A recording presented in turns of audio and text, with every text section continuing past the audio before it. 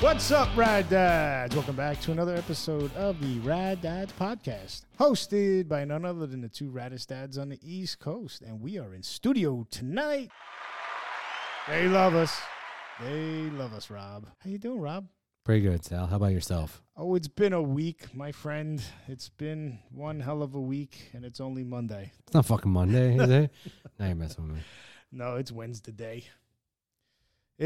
Look, it's hump day. Today Hump day. is hump day. And there has some shit been going on in the world. Would you like to elaborate? Just a whole bunch of shit, man. Chinese spy balloon traverses across the entire United States before it's shot down over the water in South Carolina. The freaking chemical spill in Ohio, the derailment. Crazy. Whole lot of craziness. This is true. This is true. Everybody blaming everyone of not doing their job, or I blame Sal Minervini. No one listened, though. you can blame me. Got big shoulders. So, Sal, what are we talking about tonight besides your conspiracy theories? Hold on, let me take my tinfoil hat off. Oh, not so many conspiracy theories. A lot of those conspiracy theories that were supposedly conspiracy theories six to 12 months ago are coming true. No? No, but we can agree to disagree. Tonight's topic, I think, is a really important topic. Because we polled all the fathers out there, and one of the number one questions from fathers is, how do I build a stronger bond with my child or children? I mean, that is important. I think it's very important. I mean, when I think back to my childhood, I don't remember anything specific per se, but I do have a very strong relationship with my father and my brother, and I think it has a lot to do with how we were raised and how much time we spent together as a family, what we did. How about you? So my bonding time with my father was whenever he was fixing something, I was there watching, making mental notes on what he was doing, what tools he was using, what tools did what. So yeah, it was that was my bonding moment with my father. My father wasn't into sports, so it was more like fixing things. That explains a lot. It's a lot. Yes, it does, my friend. Yes, it does. So, I mean, with my father, it was a lot of sports. We did sports from the time we were little kids, and that's what me and my brother both are very big into sports. We both love sports. But I mean, that is one aspect or one item of bonding between you and your father. You both, I mean, you got the love of sports from your father. So like you say, on Thanksgiving Day, after turkey, later on, or before, during Thanksgiving, you guys sit down on the couch and have turkey sandwiches and watch football. Oh man, all day is watching football. So I mean, that's huge. Now with these days where the NFL puts on like it used to be 2 games when we were growing up. Now it's 3 games, I believe, because they do like an early game. Like it used to just be, and you probably don't remember this, but it used to just be Detroit Lions and Dallas Cowboys. No, I have no idea. Yeah. So now they've added a 3rd game that is whoever. So how did they go about picking the 2 teams that? I don't know. It's always been that way. I'm sure there's a story behind it, but it's always been that way since I was a kid. I never really looked into why. I just knew that the Giants would play probably every 4th year or so because Dallas is in their division. I don't ever recall watching sports on Thanksgiving. We used to watch sports. So this is how deep we're into sports. We used to watch sports on Thanksgiving, Christmas Eve and Christmas Day because basketball's on Christmas Eve and Christmas Day. And then some years, because of where it falls, every 6 years or 7 years, it would be football too because it's going to fall on a Sunday. So we watched. I remember one holiday. I don't remember if it was Christmas Eve or Christmas Day. We were watching the Knicks play. We were with my uncles, and my uncles were really big Knicks fans. So, yeah, it's always been a thing. Big sports family. Definitely. I mean, with me and my kids, it's different though, right? My kids aren't that big into sports. They like soccer, but they're not into, they're not into football like I was. They're not into baseball like I was. Or my kids are kind of getting into basketball, which is cool because I think basketball is one of those, and I tell my oldest this, basketball is one of those things that you can play it your whole life. I mean, like 2 weeks ago, I went and played with a whole bunch of adults, 35 and overs. But that's one of those skills that you just can continuously use, though by like the 20th minute, I thought I was going to die. My arms wouldn't raise as high as they normally did. My legs wouldn't go. I was like, wait, I'm jumping. Why am I only going an inch? But it's one of those things. It's a lifelong skill. You can always like go to a pickup basketball game. No matter how much you suck, you run, you pass, you drive the basket. It doesn't matter. Here's a question for you. And this is how much I know about sports. How long are basketball games typically? 60 minutes, I believe. Are they 15-minute quarters? So there's 4 quarters. There's definitely 4 quarters. I don't know the exact timing. So what other ways can dads bond with their children, Rob? So I think one of the key things with bonding is spending quality time together. So it doesn't have to be sports, but it's really spending time with your child in the most effective ways to build a strong bond. So with my kids, it can be whatever, watching cartoons, playing video games, playing board games. Nerf Wars? Nerf Wars. Going for a walk, even cooking a meal together. So my youngest always shows interest in the kitchen. So, even if he's just helping me flip a pancake or flip a egg, like he just likes to be there. So wait, hold on, who made the batter? Not me. My wife. I mean, I could. It's follow the directions, but yeah, no, it's my wife. Oh, I made dinner tonight, Oh, wait. You go on this whole dinner thing. What did you make? Peanut butter and jelly? So you want to hear the funniest part? So my wife said I made dinner, and I said no, I didn't. I heated up leftovers and cleaned the romaine like the lettuce. Like it wasn't making dinner. But hold on, Sal. So I don't want to go off on a tangent because I think this is a very, very good topic. Some other things I think that are really important is showing your child affection through hugs, kisses, cuddles. And one of the things that when I was looking up, ways to develop a strong bond is, physical touch is a powerful way to communicate love and affection with your child, not in a fucking creepy way, but in a way that your kids will always remember. When I remember, like wet willies or noogies. I mean, I do that to my kids, but yeah. But, one of the things is like you think back and the safest time you ever think about is when you're going into your father's like embrace as a small child. And that's what you want your kids to remember. Your mom giving you a big hug when you come home from school. So those are the things that really resonate. And I think as dad, sometimes you forget back. But as I was doing research for this, I was like, oh man, like that's true. Like those hugs, those kisses, those, mom coming up and being like, hey, it's okay. You'll get them next time. Like that, those are things you always remember. And that those reassurances and affection your parents show is really, really important. So the kiss before you leave for work in the morning, the kiss on the forehead before they go to bed at nighttime, tucking them in at night. But what you said, spending that quality time with them. So that means put that phone down and actually have a one-on-one conversation, or be there and attentively listen to what they're saying. Don't just hear what they're saying. You got to listen to what they're saying, because there's times where I'm going to be honest, where my daughter's talking and I sometimes fade off and I start thinking about other things, and then she's like, Dad, so what do you think? And it's like, shit. Wasn't paying attention. No, but you got to really be there, and it's those little moments that stick with them, that they remember. So, interesting enough, another thing that really for growing the bond between the parents and the children is listening to your child when they speak, and show them that you value their thoughts and their opinions. And I think as small children, sometimes you like tune them out and you're like, fuck, like this kid doesn't shut the fuck up. But as they go into adolescence, right, as they become a teenager and as they start...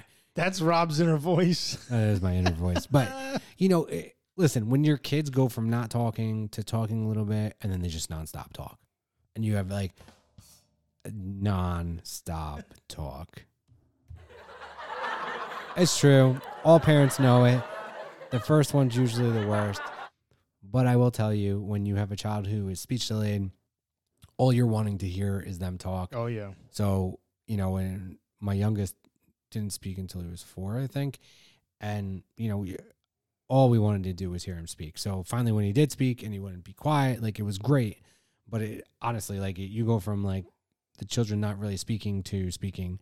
And listen, there's plenty of children who have, you know, have challenges speaking, and for the parents, it's, you know, be thankful that your children are able to speak and are able to, you know, communicate effectively with you.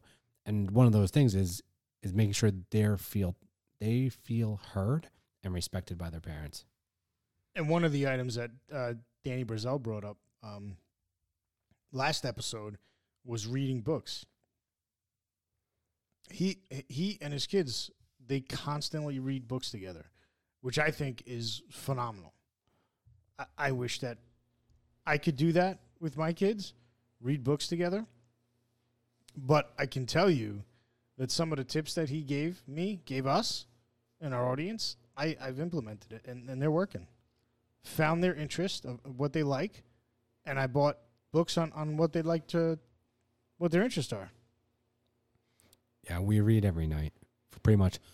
I get an argument about bedtimes, especially with the older guy, because his bedtime's very early for his age. I said, I don't care. I said, you're in your room at this time, so 8 o'clock, both of them, 8:30 sometimes. That's why they're like, Mr. Sal's coming over. You know what happened? Mr. Sal comes over. Apparently, the bedtime slides a little bit. Late night. Yeah. So, but my point isn't, I don't want you to go to bed. My younger guy, 8 o'clock, 8:30, he's out. Older guy, I'm like, I don't care if you go to bed or not. I want you in your room and I want you reading. Well, I don't want to read. A book doesn't really always do it. And I said, I don't care. That's not my problem. You have a bookshelf full of books. Read something. I don't care if you read for an hour or two. Like, that's what helps you put you to bed. And it really is important putting those routines in place. Because one of those things is establishing routines that can help your child feel secure and provide them with a sense of stability. And that's important in developing that bond. And just remember that this takes time. It's not going to happen overnight. It takes time to build this bond. Building trust, understanding and recognizing that, you know, it's you got to put effort into it. And I've said this before. What you put into this is is exactly what you're going to get out of it. So if you put zero effort into building that bond with your child, guess what your relationship with your child is going to be once you're older? Garbage. You will not have a relationship. Agreed. So that's kind of harsh, man. You know, people that don't put effort into their children. That's like, I mean, the children aren't going to put effort into that relationship either when they get older. Yeah. And be like, fuck off. Yeah. I mean, listen, I think a lot of the reasons some people stay close to their parents and others leave is because of how they were raised. Think about it. People move away from their parents, they still love their parents, but, you know, sometimes you don't need to be as close with them because of, you know, how they were raised, how much attention they were provided. Yeah, dude, we have travelers at work, and it's like, you know, they pick up and just leave cross country and you know, live in a different state, you know. Like, I've thought about leaving the state of New Jersey, but I just can't. I got every day. Did you see that we're ranked one of the highest states in the nation with taxes, property taxes? Dude, absolutely ridiculous. Are you surprised? I mean, let's go on to something that isn't. So being present also, be fully present when you're spending time with your child. Exactly what we were talking about before is put away your phone and distractions and focus on enjoying the time together.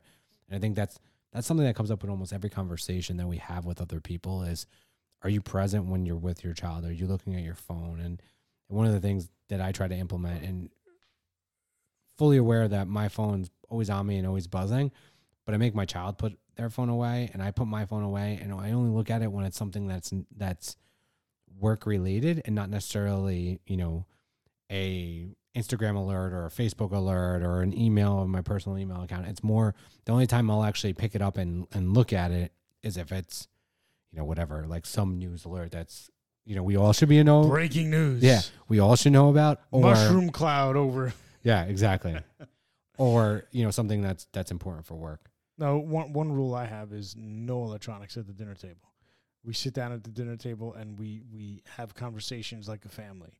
We ask each other how everybody's day went, anything crazy happened at school, and most days you get a yes. we get what they call now the tea. That's what they call it, tea. Who calls it that?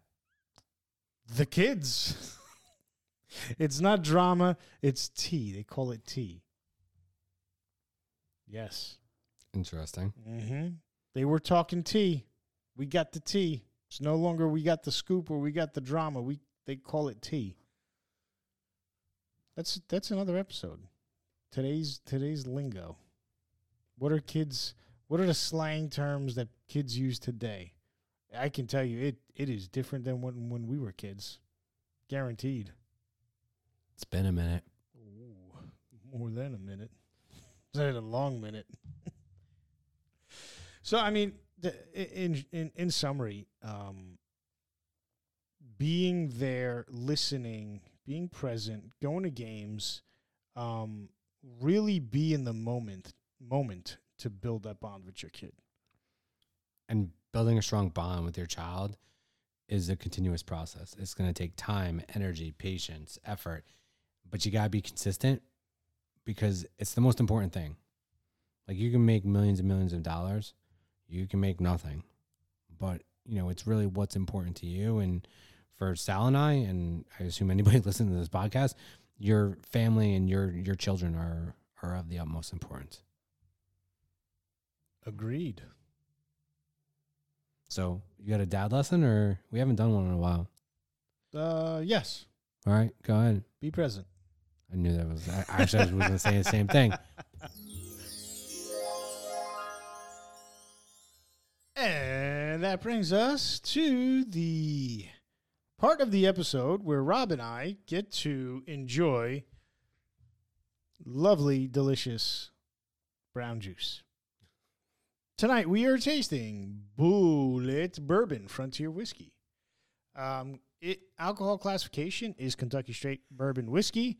Distillery is Bullet Distilling, 90 proof, 45% alcohol by volume. Aged 6 years.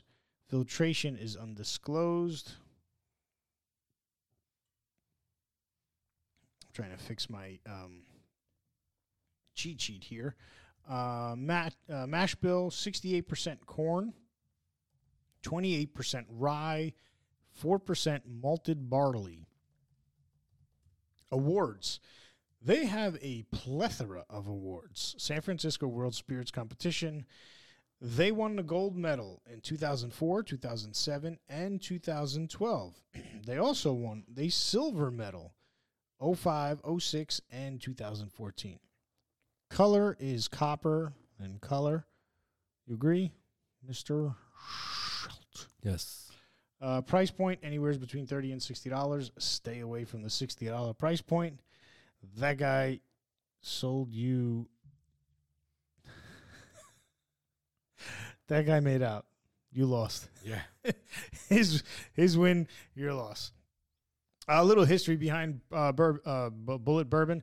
According to Tom Bulleit, son of a preacher, great-great-grandson of the original creator, Augustus Bulleit, and developer of the modern brand, the first batch of Bulleit Bourbon was made around 1830. That's a long ways away, or long ways ago. Augustus continued to produce it up until his death in 1860. The current recipe follows the original mash bill produced by Augustus Bulleit, which used 2/3 corn, 1/3 rye. As implemented today, Bulleit Bourbon is 68% corn, 28% rye, and 4% malted barley, as I mentioned before. Tom Bullitt began distilling his version in 1987, characterized by a high rye content and relatively lengthy aging. Seagram bought Bullitt Bourbon in 1997 and began distilling in Lawrenceburg, Kentucky. The brand was widely introduced into United States markets in 1999 and to Australia, United Kingdom, and Germany in 2000. Diageo acquired various Seagram's assets, including Bullitt Bourbon, which was then produced by its subsidiary, Kirin Brewing Company, at the same Lawrenceburg plant. In March of 2017, Diageo opened a new Bullitt distillery, 300 acres. Damn. Fuck, 300 acres at a price point of $115 million. Facility is located just east of Shelbyville, Kentucky. Now moving on to some of the tasting notes. Nose and aroma, vanilla, caramel, and sherry. Cherry, not sherry. Both of which are female names. Or, I guess, nowadays could be a guy's name. Tasting notes. Sweet at the lips, but immediate... Rob's playing with the buttons. Tasting notes. Sweet at the lips, but immediate transition or impact or burst of pepper. Sweet on the lips. Sweet on the lips. Cherry was sweet on the lips. Oh, Rob's turning red over there. Finish, pepper and oak. Lingers, overall not complex. Sweet at first, but then a burst of pepper and oak. Rob, I'm going to rate this. I'm going to give this a 6, Rob. Oh, wow. That's higher than I thought you were going to give it. So, tasting notes. Rob still has to taste his third glass. Here's my first glass. So, it's a little bit of a sweetness with a pepper taste. As for the finish, a slight burn, I would say. The aroma, and for both of those, I really am not overly impressed. The finish is quite nice. It's not bad, so I'll give it a 2. The taste, I just didn't really love the taste. I wasn't in love with it. I'm gonna give it a 1.5, so it gives me a 3.5.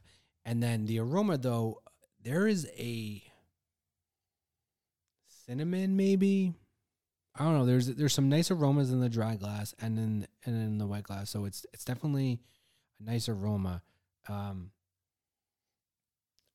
gonna give it a 2, so that's gonna give me you doing the math in public 5.5. Yep, 5.5.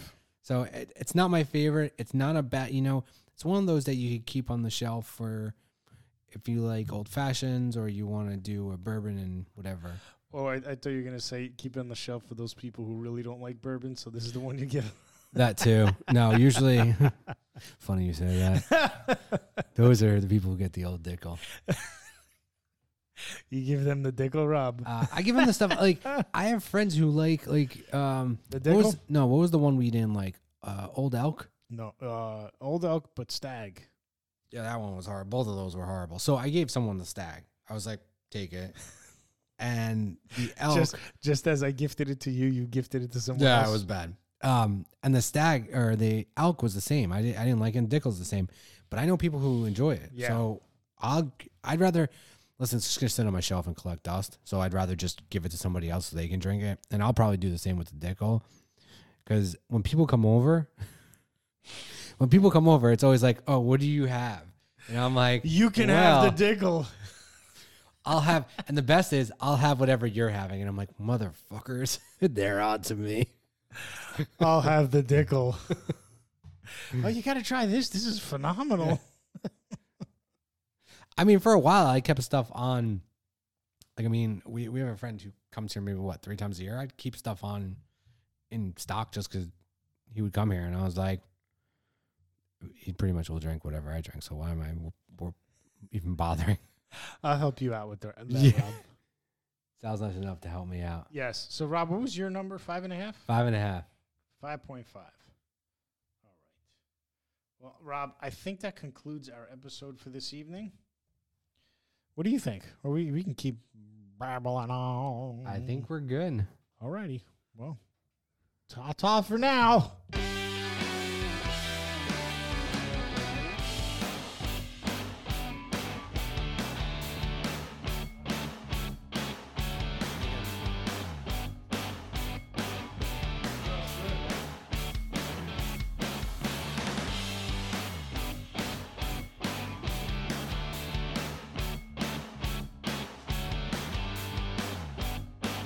I think we should take us out. What do you think, Sal? I think you should, Rob. All right. Since we had a mild interruption, thank you, listeners. Tune in next time for another episode of the Rad Dads Podcast where we will have a distinguished guest.